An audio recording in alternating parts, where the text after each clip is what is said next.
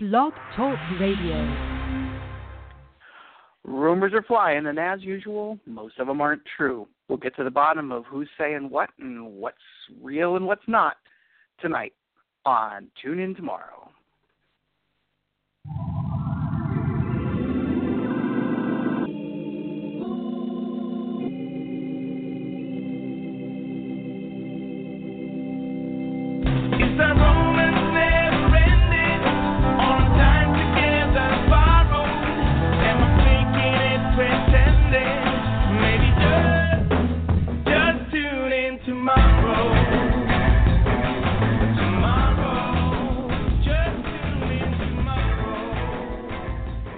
And good evening, everybody. It's another Monday night. That means it's time for another edition of Tune In Tomorrow. I'm Richard Sims, the executive editor of Soaps in Depth. I'm also the one who, if you live tweet with us every day, I'm the one who's on the other end of that. And lots of stuff going on in the world today.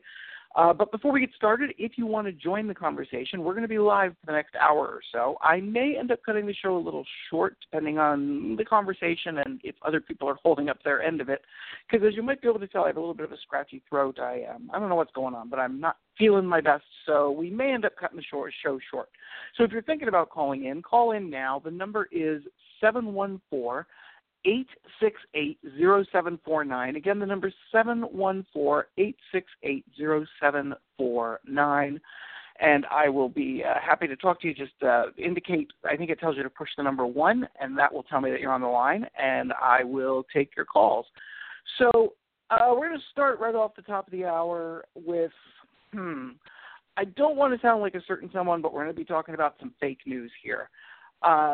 As some of you may have seen floating around on Facebook and a couple of, let's call them less reputable sites, there's some rumors going around about things that were said and or done at the YNR and BNB fan club events this weekend. And the fact of the matter is they're not true. For example, people have been talking about supposedly that Mal Young, who's the executive producer of YNR, and he is also taking over as the head writer with Sally Sussman on her way out the door.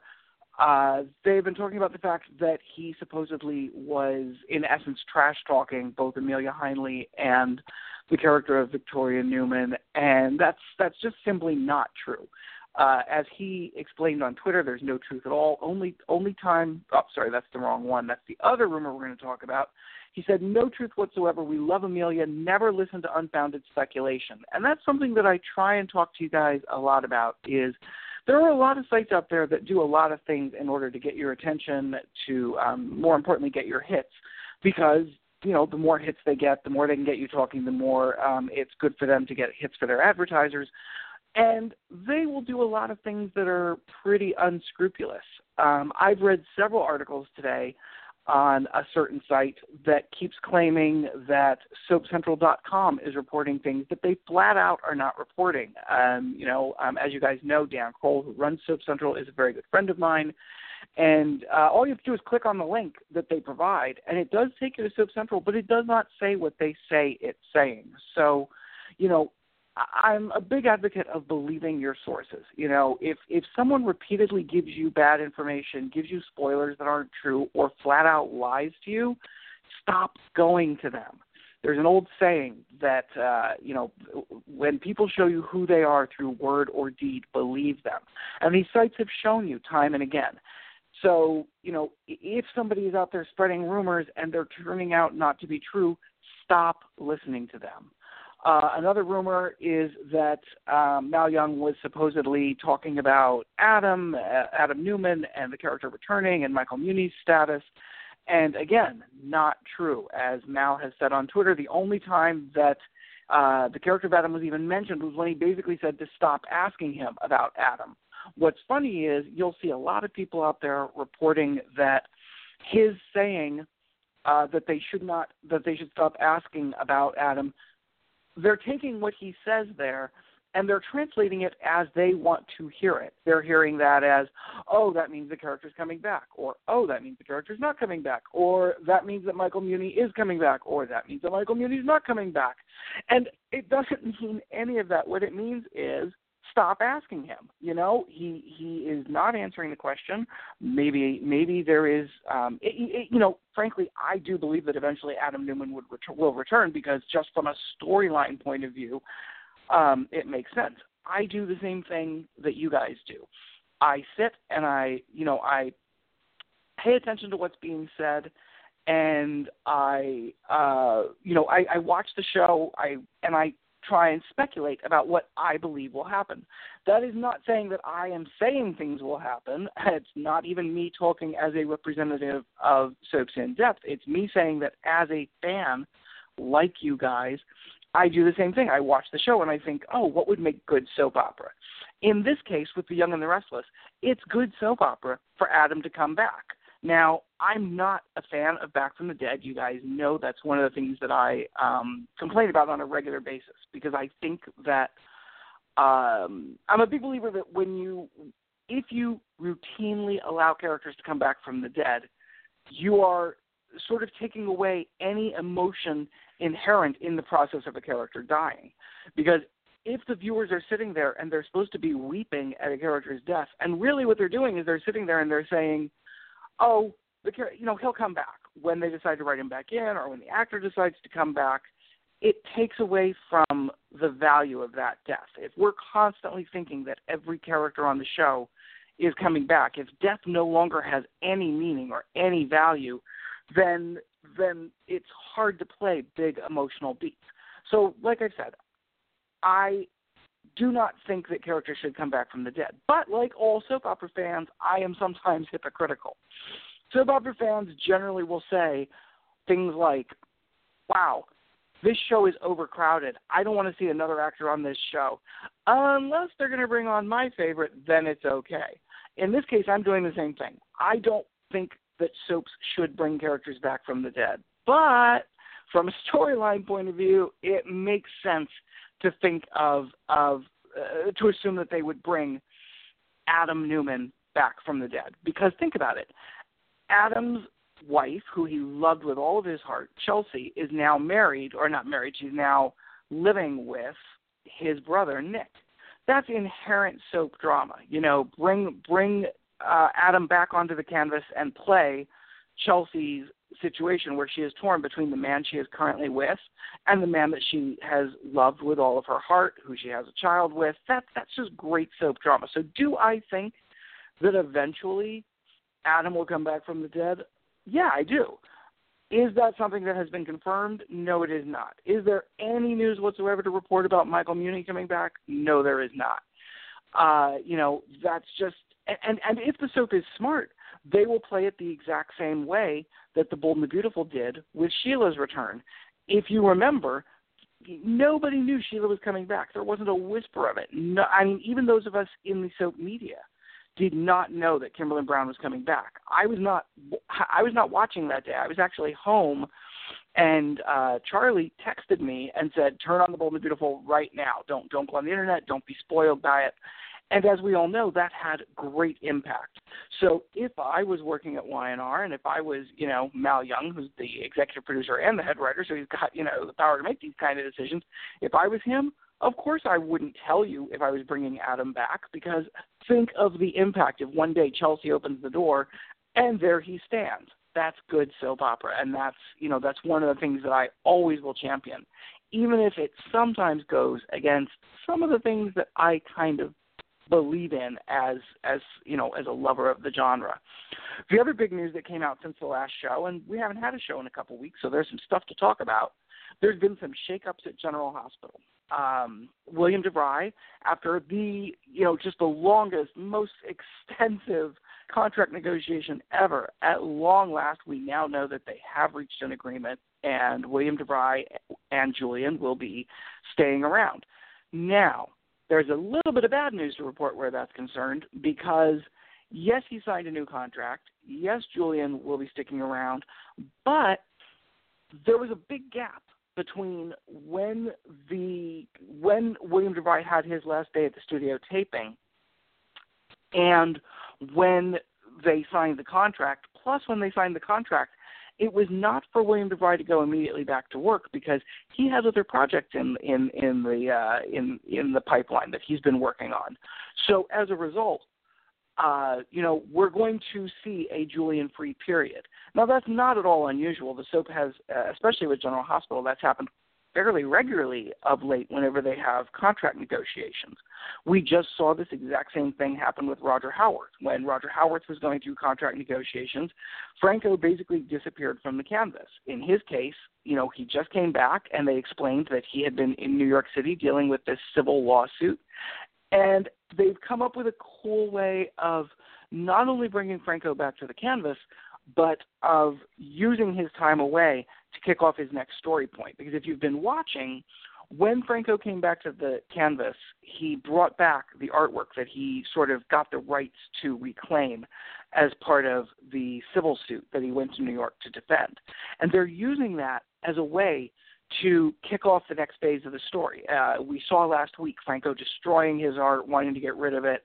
Then we saw him going to Ava. We're going to see him strike a deal with Ava, and some of this artwork is going to stick around, and one piece in particular is going to, as we head into the fall, catch some attention. Not only, someone on the canvas is going to start sort of feeling some vibes from it, and we're going to begin playing with the notion of something from Franco's past, how it plays into his future, how it impacts Liz, and it will impact someone else on the canvas. So, that's a great use of the character's absence. Right now, with William DeVry, we know that Julian is on trial.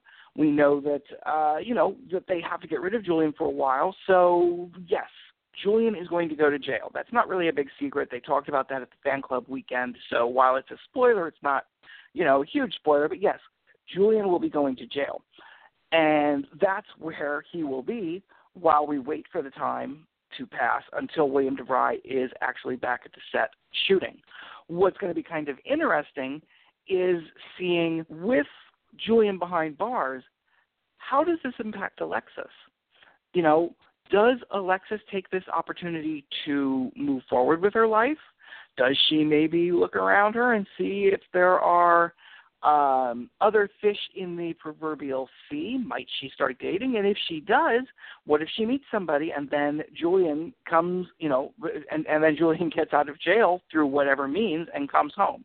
So, the good news is William DeVry has re-signed. The bad news is that we will have some time with him off the canvas.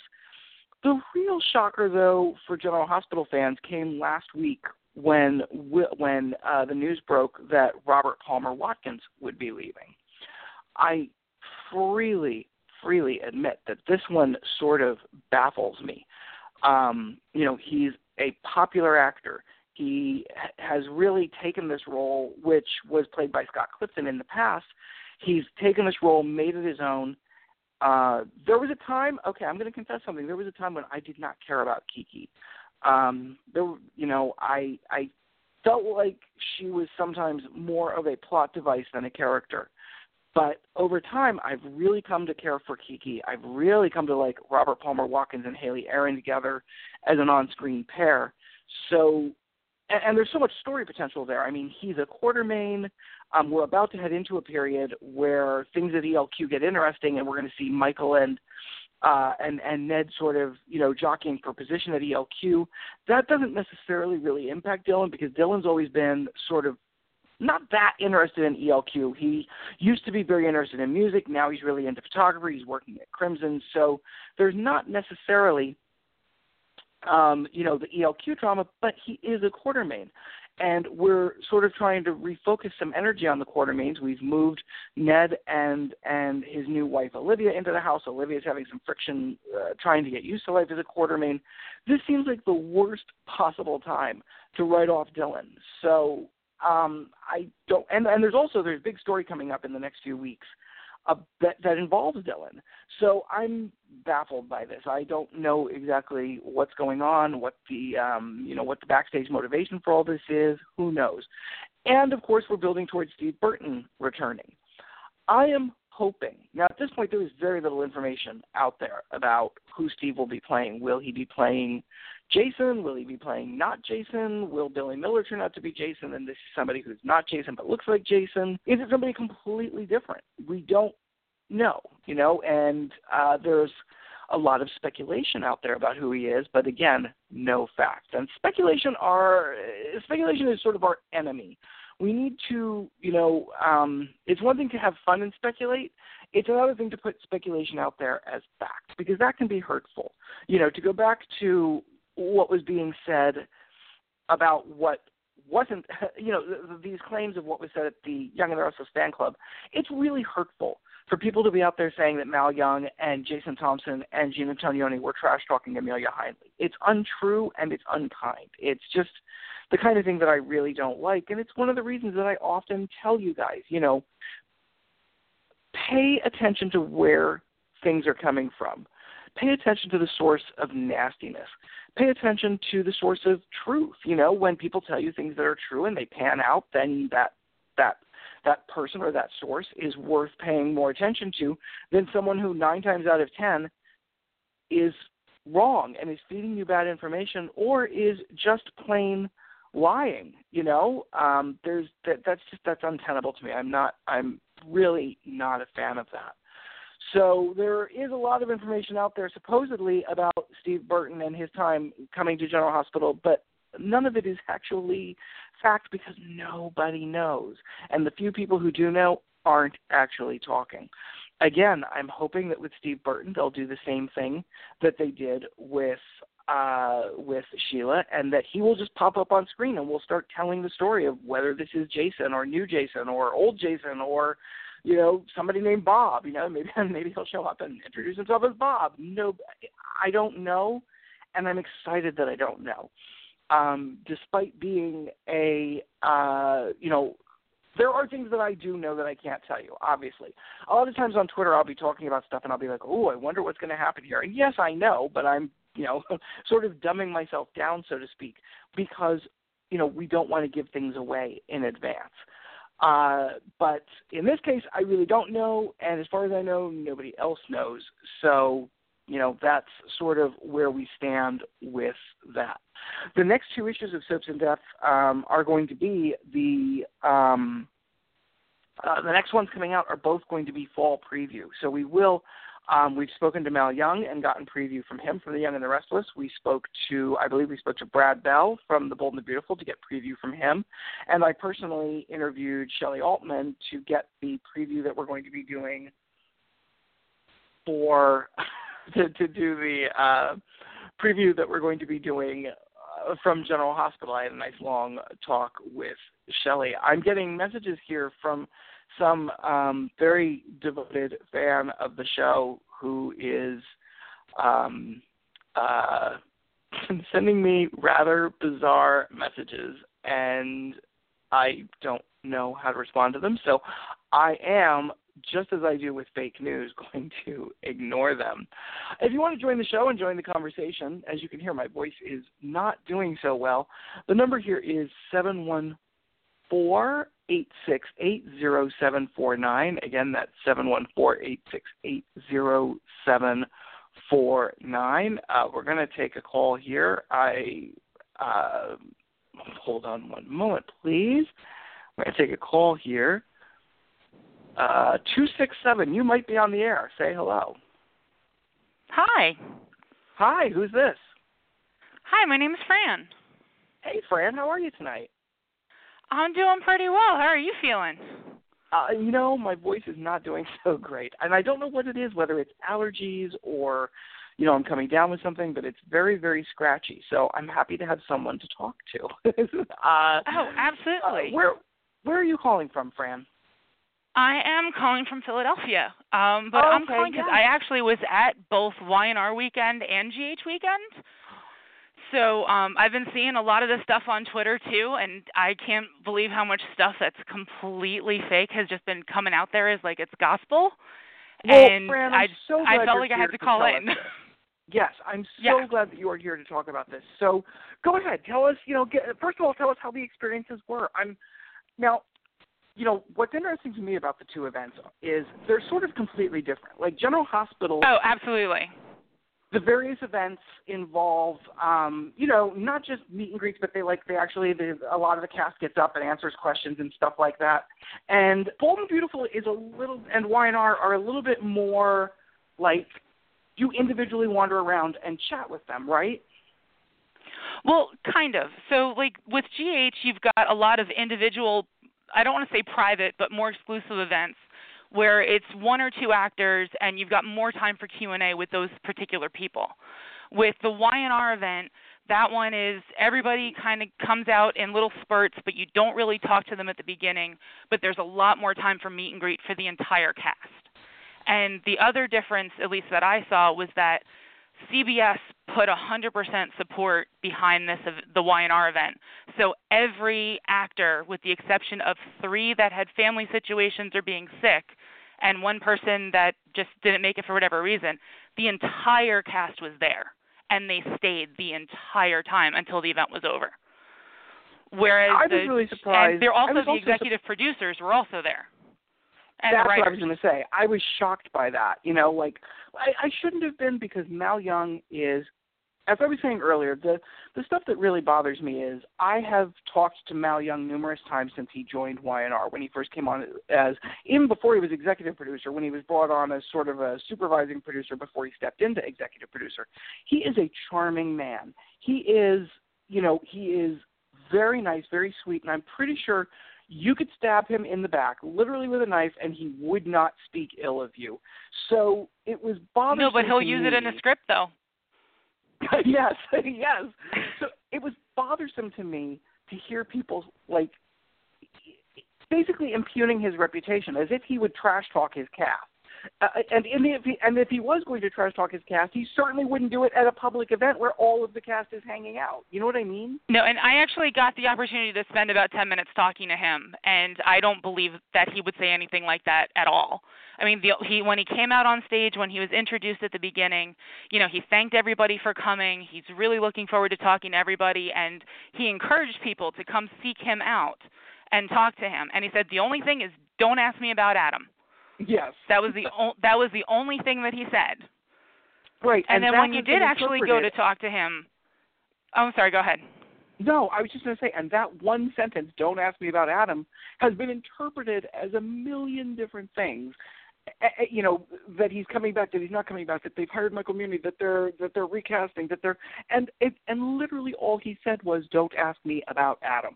Because that was literally the entire sentence. Right, and probably the reason he says that is he gets hammered with that every time he's on Twitter. When are you bringing him back? When are you bringing him back? When are you bringing him back? And, it came across to me as being almost facetious, like, oh, God, don't ask me about that, Yes, that's how I interpreted it as well. Like, he was in a great mood. He wasn't even the only producer and writer there. A lot of their executive staff was there. We didn't know, at least I didn't know who a lot of them were because I don't know what they look like. But seeing Twitter and everything, they were there. So what was your takeaway from talking to Mal? Well, I thanked him for coming and encouraging people to talk to him, because that does, I think, mean a lot.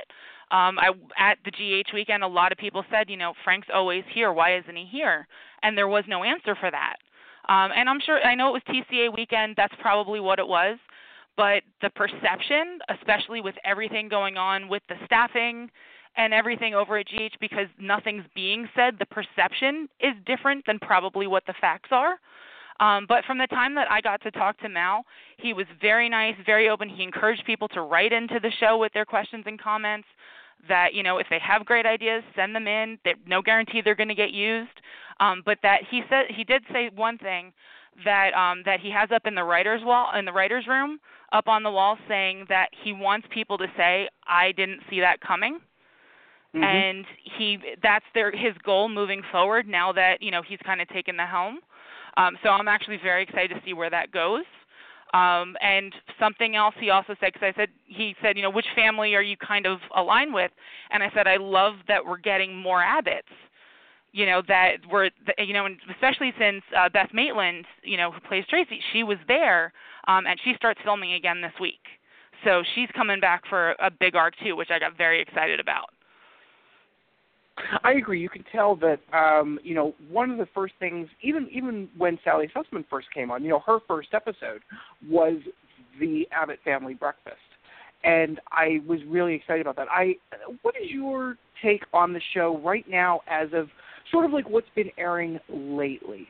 What do you like, what do you not like, and what do you see as, what are your positives and what are your pros and cons? I love the family aspect that is coming out with what's going on with Dina, who is this Graham guy, the flashbacks going back to what kind of shaped Ashley and Jack as the people they are now.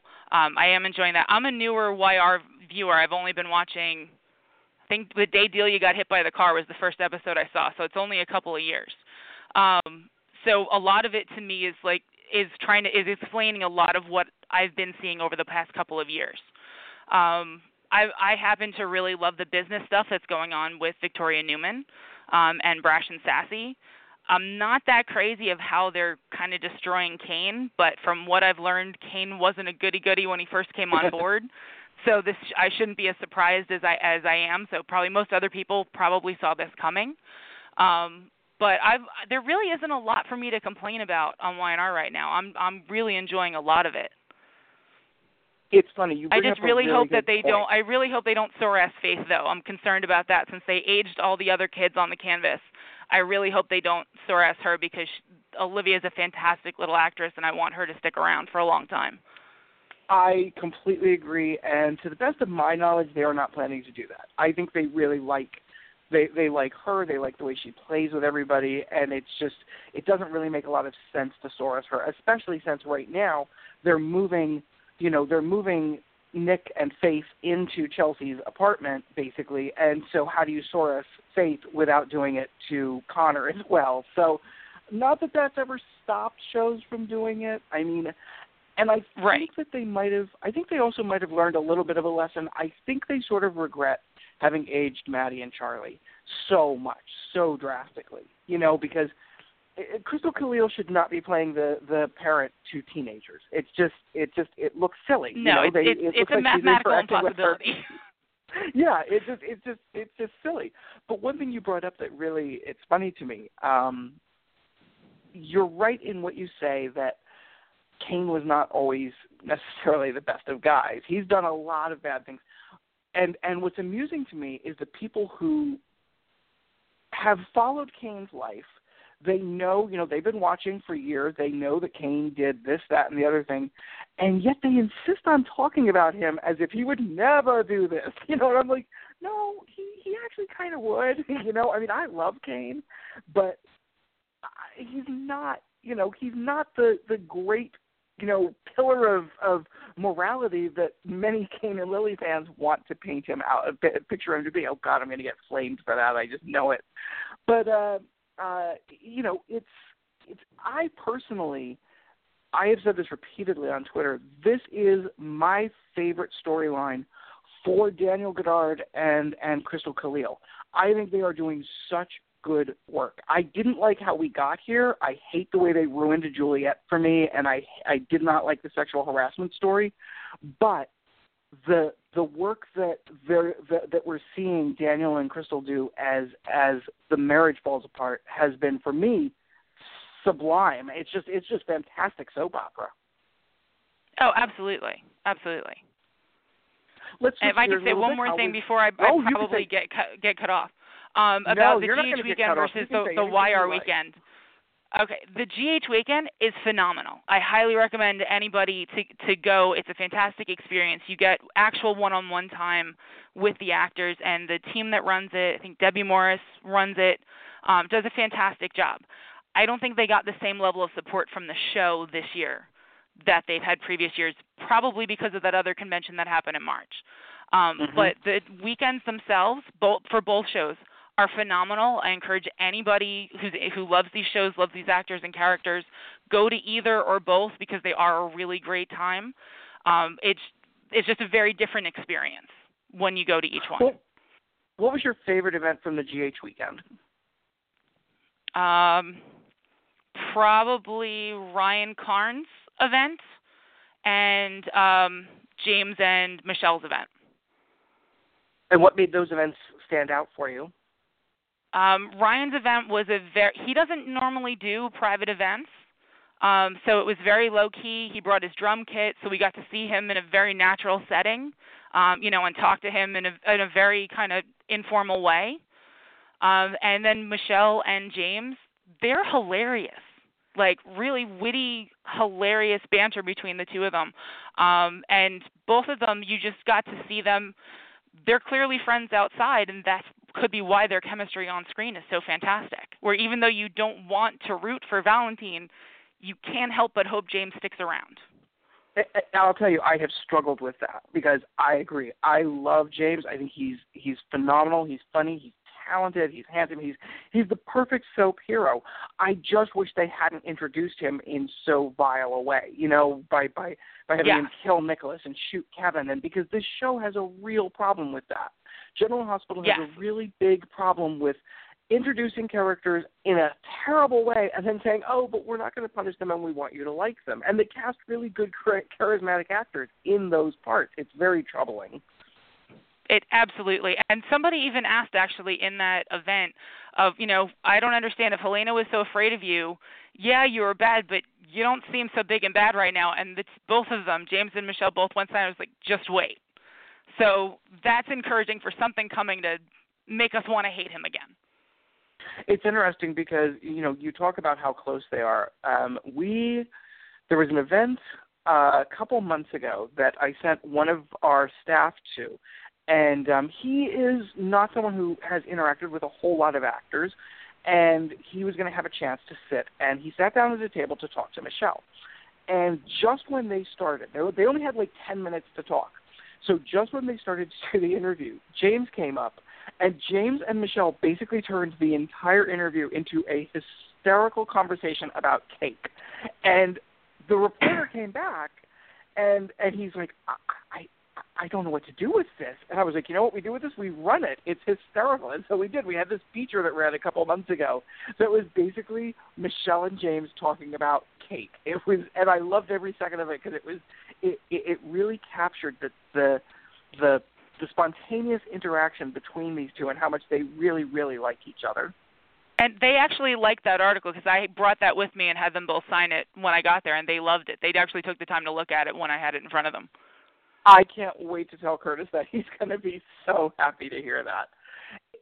I think that's the thing about – one of the things I really like about the way they do the GH Fan events is that you never know what you're going to get. You go to one event and it might be playing bingo. You go to another event and it's, breakfast and questions. There's just a really cool – a lot of the actors really take the time to sort of figure out what do I want to do with this event. I'm not just going to sit here and answer questions. We're going to play some fun game or something. And I think that really distinguishes it from some of the other events that I've been to over the years.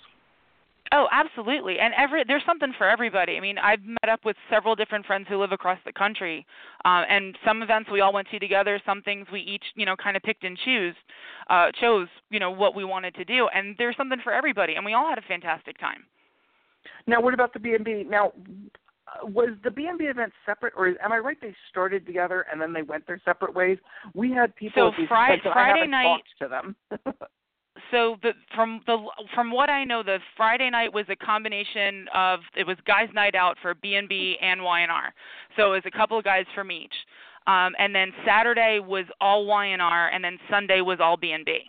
But then other events after those initial ones were announced kind of popped up. Like Melissa Claire Egan had her Daytimes for Dogs event, which was fantastic. I was able to get to that one, and highly recommended, and it's a fantastic charity. I think it was Dharma Dog Rescue. I think they do phenomenal work, and they had all these little adorable dogs that are all paralyzed with little wheelchairs, and you couldn't help but want to give them money. And that was fantastic because we also got to see Rebecca Buddig there and show her some love since we weren't able to do that at the GH weekend. And then there were also, I think, some set tours that Bold and the Beautiful did that you could do as well, where you went to visit the set and some of their locations where they film in the area.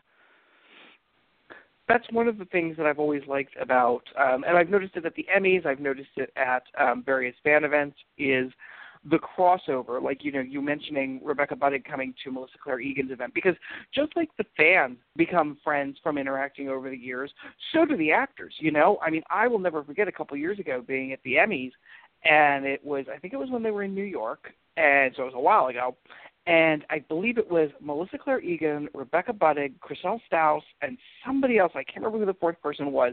And you could just tell they were thick as thieves. They were dancing the night away. They were just having a blast. And you loved seeing that, that just like you and I, when we go to work, we hopefully work with people that we really like, that they really enjoyed each other and that they were having a good time. And there's just something really, I love that. I love seeing that.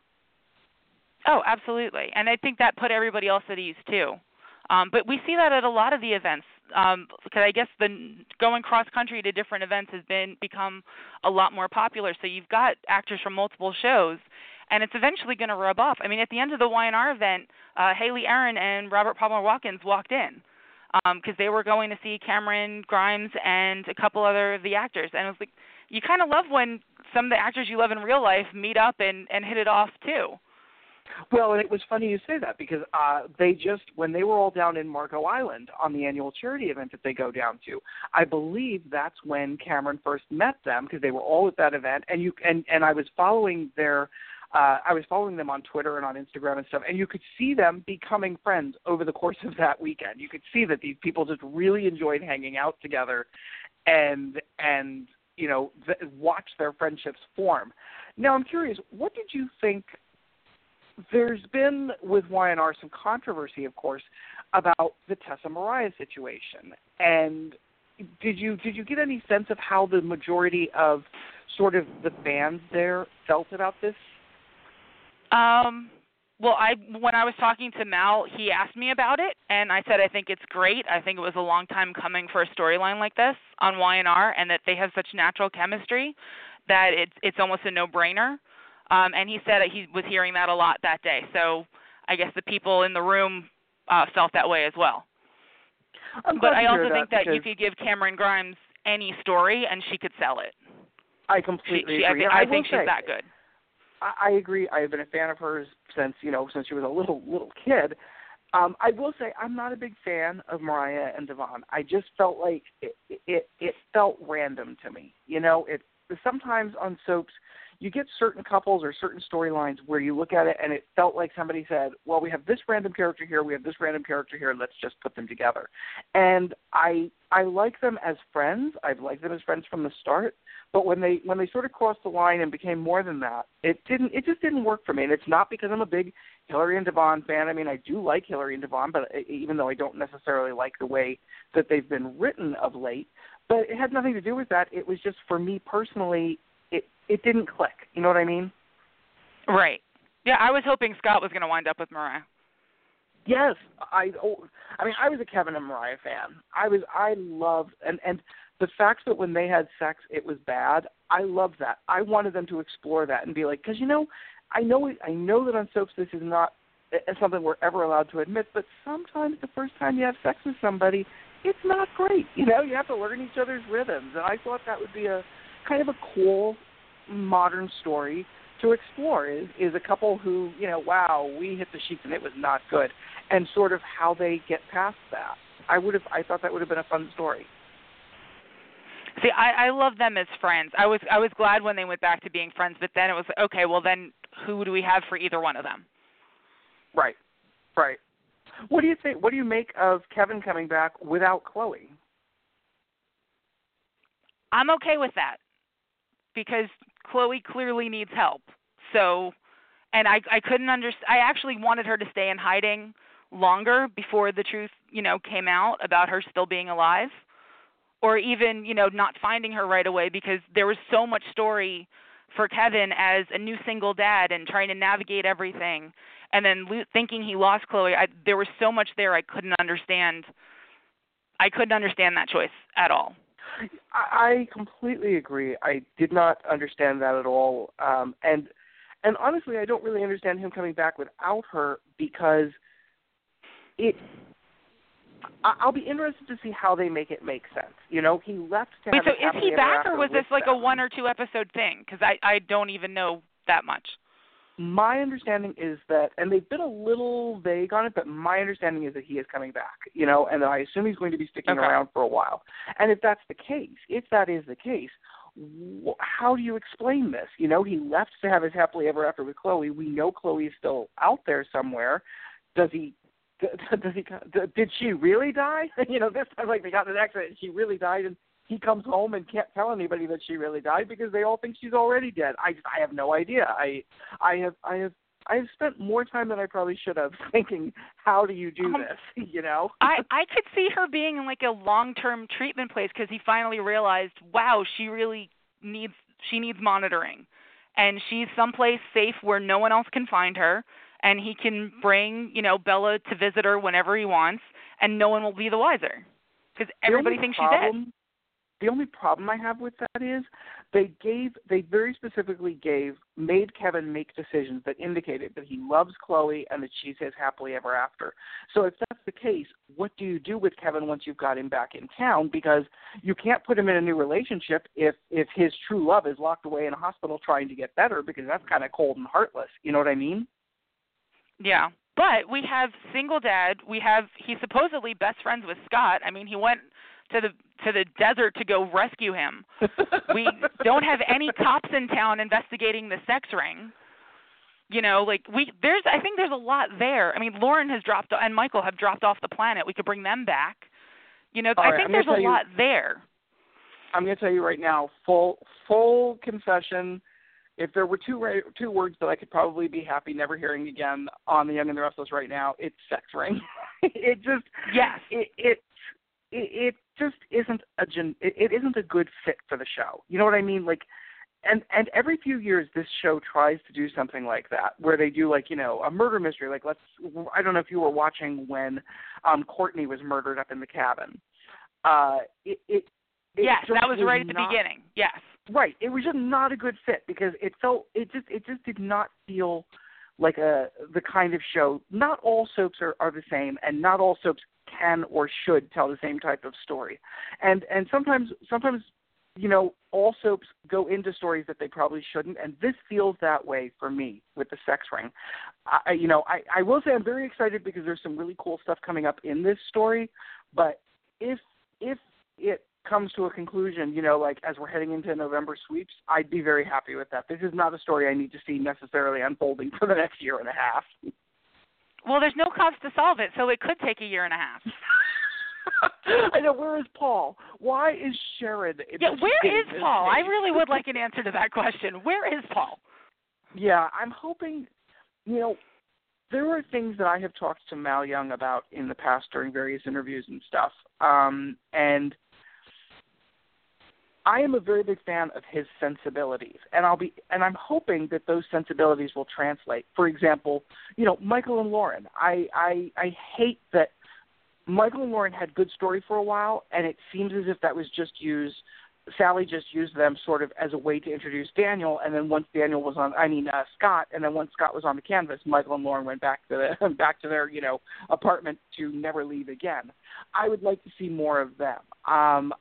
There's a lot of things like that I'd like to see. I'd like to see Hillary become a real person and not such a sort of plot point bitch where whenever they need somebody to stir up trouble, oh, here comes Hillary. She'll tape Victoria and the Hawk, having their conversation and put it on air, or she'll do this and put it on air, and we'll have people just come and sort of get in her face and yell at her because she's our bitch. But there's so much more to Hillary than that, and I really would like to see that fleshed out a bit. So I'm being familiar with some of his work when he was on EastEnders and knowing some of the stories he told over there and the kind of characters he's drawn to, I'm hoping that that's what we're going to see once his material starts airing, probably around October. I think like with Ron Carlivati, we'll start seeing his influence a little bit earlier than when his episodes actually start airing, because I think he, sort of had a little bit more input. But it's really around October, which excites me because that means by November sweeps we should be getting his stuff, and I'm really excited to see what he has in mind for November sweeps. Yeah, I agree. Well, any closing thoughts on the fan club weekends and your events there, or really anything else? It's been a complete pleasure talking to you. Oh, same here. Thank you. Again, just everybody, if you get the chance to go for it, because they really are a lot of fun, and the actors are so appreciative of you coming on both the shows, and I'm sure the other shows too that I don't happen to watch. They really appreciate you coming and saying, that you enjoy their work, because some of them flat out say, "You're the reason I have a job." And it's just also nice to see the people that you see in your living room, 5 days a week. And Mal Young actually mentioned something about how the Y&R event is usually every other year, but next year, being the 45th anniversary, he's hopeful to pull it off next year too. So people will have the chance to do both, because the GH one is every year and it's fantastic, and the Y&R one hopefully will become every year too. Yeah, I would really like to see that. They've been doing it biannual for a while, and I agree. I think it's a nice opportunity for them to not only to interact with the fans, but also to sort of get the feedback. That it's sometimes when you're on Twitter and you see the feedback, soap Twitter can be very intimidating, and it can also be very nasty. And it can blow little things into big out of proportion things. So I think it's very nice for them to get to actually interact with fans and not do it through the lens of, maybe an angry fan group that sort of tries to do the squeaky wheel gets the grease thing, or through 140 characters to actually get to sit and talk to people and say, what do you like, what do you not like? I think that's very helpful for them. Oh, definitely. And it also makes the fans also feel like you're heard, because, you're on Twitter. Some people don't want to put their opinions on Twitter for different reasons, because you get tagged in one thing and suddenly you're down a rabbit hole that you had no intention of going into, and it's not even what you said, but now you're tagged in it and you're stuck. Just to go in and just feel like your voice got heard, even if it was just to say thank you or can you please stop this storyline, this is ridiculous. Just knowing it got heard makes you feel better. And I think that's one of the issues I'm having with GH right now, is that the perception of whatever is happening over there, the fact that no one's saying anything is making it so much worse. So regardless of what the truth is, it looks like you're cutting people because you need money, or you're making knee-jerk reactions because you don't like the ratings, or whatever it is.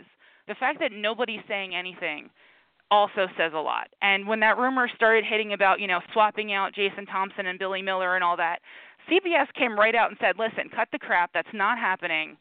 And it died. With nobody saying anything over at GH, it's making it worse. What do you think the biggest problems are over there, aside from, sort of the nobody speaking up about them? But, I look at GH, and it's been one of my shows. Everybody has their shows. GH has been one of my shows. It's probably one of the first ones I ever started watching. But as I talk about regularly on the show, I think there are a lot of problems right now. And so, when you look at the show, what do you see? For me as a viewer, knowing that the characters that you've spent all this time getting me invested in, like almost forcing me to get invested in, now all of a sudden mid-story we're yanking them out. But also from the personal side, I can't imagine what it's like to be on staff over there, knowing that they're going to swing the axe at any time and it could hit anybody. That makes me feel bad for the people working there and almost not want to support the show, because what must this be like, to work in a situation like that? When you see continually contract negotiations going down to the point where they have to be written out either unexpectedly. Just in the past year, it happened with Tyler Christopher, Becky Herbst, Roger Howarth, and now with Will DeVry. So if you're going to do this to every one of your actors, what's the incentive to stay? So that, for me, that's the personal side of it, is what they're doing to their own people. And I think, unfortunately, we see that reflected when you take it out of the personal and put it on strictly on the show and what we're seeing on air. I think we see the fallout of that, when characters disappear for weeks at a time. Or, frankly, it's funny. I started at the very top of the show saying that we soap fans can sometimes be very hypocritical. And this is one of those cases where many of us look at General Hospital and say, this show is way too big. It's bloated. It needs a major cast cut. But the question becomes, who are you going to cut? Because as soon as you go to cut somebody, you're going to hear from that fan base saying, well, we love that character. Don't cut that one, cut this one. We saw that with Rebecca Budig. You know, there were some people in the audience who were like, yeah, you know, Hayden is not a character we need. Get rid of her. She's not really connected to anybody, even though you connected her to Liz because you never really played that beat. But then you see all the other people on the other side who have come to really love the character and loved Hayden and Finn, and we're like, no, don't get rid of my character. And I think that's where you need to make strong, bold decisions, and you need to not do it behind a impenetrable wall. You need to come forward and say, listen, these are the decisions we have to make. We're making decisions. You guys have said the cast is too big. We're making this, and not every decision is going to be popular, but we hope you'll stand by us and see where we come out on the other side. You know what I mean? Yeah. But again, that would be saying something. And actually, I do have one other random thing, just because it's been bugging me for months. The fact that there was no mention of Sabrina at the nurses' ball, when she's the one who brought it back and did it in memory of someone, the fact that they didn't even do anything to say in memory of has been bugging me for months, and I needed to get that out. I completely get that, and that's one of those things that soaps do, the out of sight, out of mind. I was just talking to someone about that today with regard to The Bold and the Beautiful. It's insane to me that no matter what happens in Los Angeles, nobody ever mentions Thomas and Steffi's mother, Taylor. She's a huge part of the show's history, you know, and they don't like to not even mention her when Steffi goes to Australia to get married. To, you know, Thomas is dealing with the fact that his supposed, you know, that Caroline is supposedly dying. How easy would it be to just have Thomas pick up the phone and call his mom and even just have a one-way conversation? We don't necessarily need to see Taylor, but mention her. Let her be an alive presence out there. Why are Tony and Kristen the only Forresters that ever from the past that ever seem to be mentioned? We never mentioned Felicia or Bridget, or, you know, it's difficult when you have two major characters on the show in Steffi and Thomas, whose mother was a huge part of the first 2 or 3 decades of this show, and we never mention her. That makes me crazy. That makes me crazy. Well, and GH is doing it now, too. Lucas still hasn't been told his sister almost died, and he works at that hospital. Right. Like, they mentioned that they called Molly to tell her, but they haven't called Lucas. It would have been 2 words to add to that sentence. Exactly. And it's little things like that that make fans crazy. And, you know, some of the audience will say, oh, you're making too much of it. But no, the reason that soaps thrive and succeed is because we develop a personal connection with these people. We see them every day in our living rooms. I've spent more time with the characters of General Hospital over the last 6 weeks than I have my own family. You know, I see my parents like once or twice a year. I see these people every single day. And so you know everything about their lives because they only exist when they're on your television. You have a personal connection to them. And so when something rings false, when somebody doesn't add in, you know, like you said, the 2 words it would take to say we called Molly and Lucas, it seems like such a little thing, but it's so glaring to people who care about those characters. Absolutely. I want to thank you so much. You made this you made this hour fly by. I really was not looking forward to tonight's show because my voice has been bothering me, and I 5 minutes before the show I was thinking, could I cancel? Could I just get away with not doing it? And I really appreciate you calling, giving us your thoughts on the fan weekends and stuff. You were a delightful guest. Well, thank you so much. I didn't realize I had talked so much, and I apologize to everyone that just had to listen to all of that. I have a feeling they enjoyed it as much as I did. All right. Well, thank you so much, and feel better. Thank you very much. I want to, you know, Fran had said something about how the actors, they like hearing from fans. They like hearing because they are the reason they do what they do, and I feel the same way. You know, I always say that I have the greatest job in the world. You know, I am a soap fan. I've been a soap fan all my life. And if you had told me 20 years ago that I would get paid to work in a soap opera magazine, tweet while I'm watching the shows, have a podcast where I talk to people, and, you know, that I would get paid to talk about this thing that I love so much, you know, I would not have believed it. And the reason that I have this and the reason that I've had it for 20 years now, because, the magazine is celebrating its 20th anniversary this year, the reason I have it is because of every single one of you who's listening, every single one of you who I tweet with, every one of you who buys the magazine. When you buy that magazine, you're supporting me. You're helping me to continue to do what I love. So I really thank you very, very much from the bottom of my heart, because it really does mean a lot to me. I want to thank Fran for calling in and sharing her experience at the fan club events. I haven't been to a fan club event in ages. We have staff that goes to them, and I always love hearing from fans who actually get to attend the events and what their thoughts were and what their takeaway was.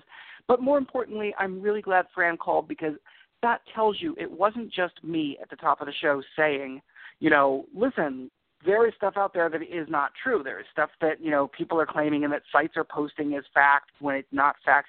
It's one thing for me to say that. I work really hard to earn a good reputation with you guys. I do not lie to you guys, and I try to, if I don't know the answer to something, I tell you I don't know the answer. I don't make up crap and pretend it is the answer.